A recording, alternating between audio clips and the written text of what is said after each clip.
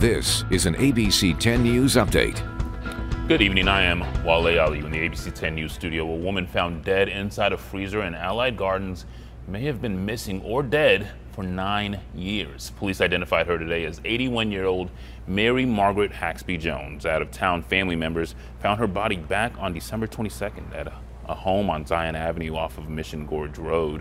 Investigators believe she used to live at the home. Her cause of death remains unknown, but police say there were no traumatic injuries to the body.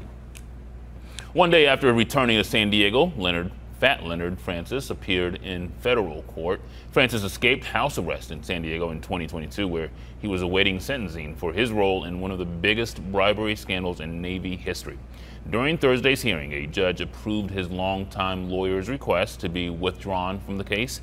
Francis and his new lawyer are due back in court next month to set a sentencing date.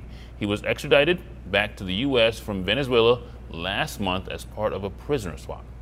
Well, the Ped West crossing in San Ysidro is back open after a nearly month-long closure.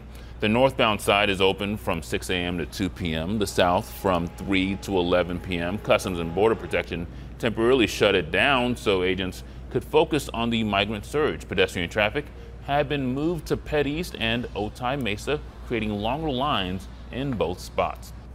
I want to check in now with ABC 10 News weather anchor Moses Small with when that warm-up will come. Not really coming soon. Man. Long story short, we're going to be a little chilly, especially in the evenings. One thing you can't see on this is that Thursday night, many spots are dropping down into the 30s, even though on the coastline. Good thing to keep in mind. But then Friday reaching up to 64 degrees, and chance of showers coming late Saturday night going into Sunday.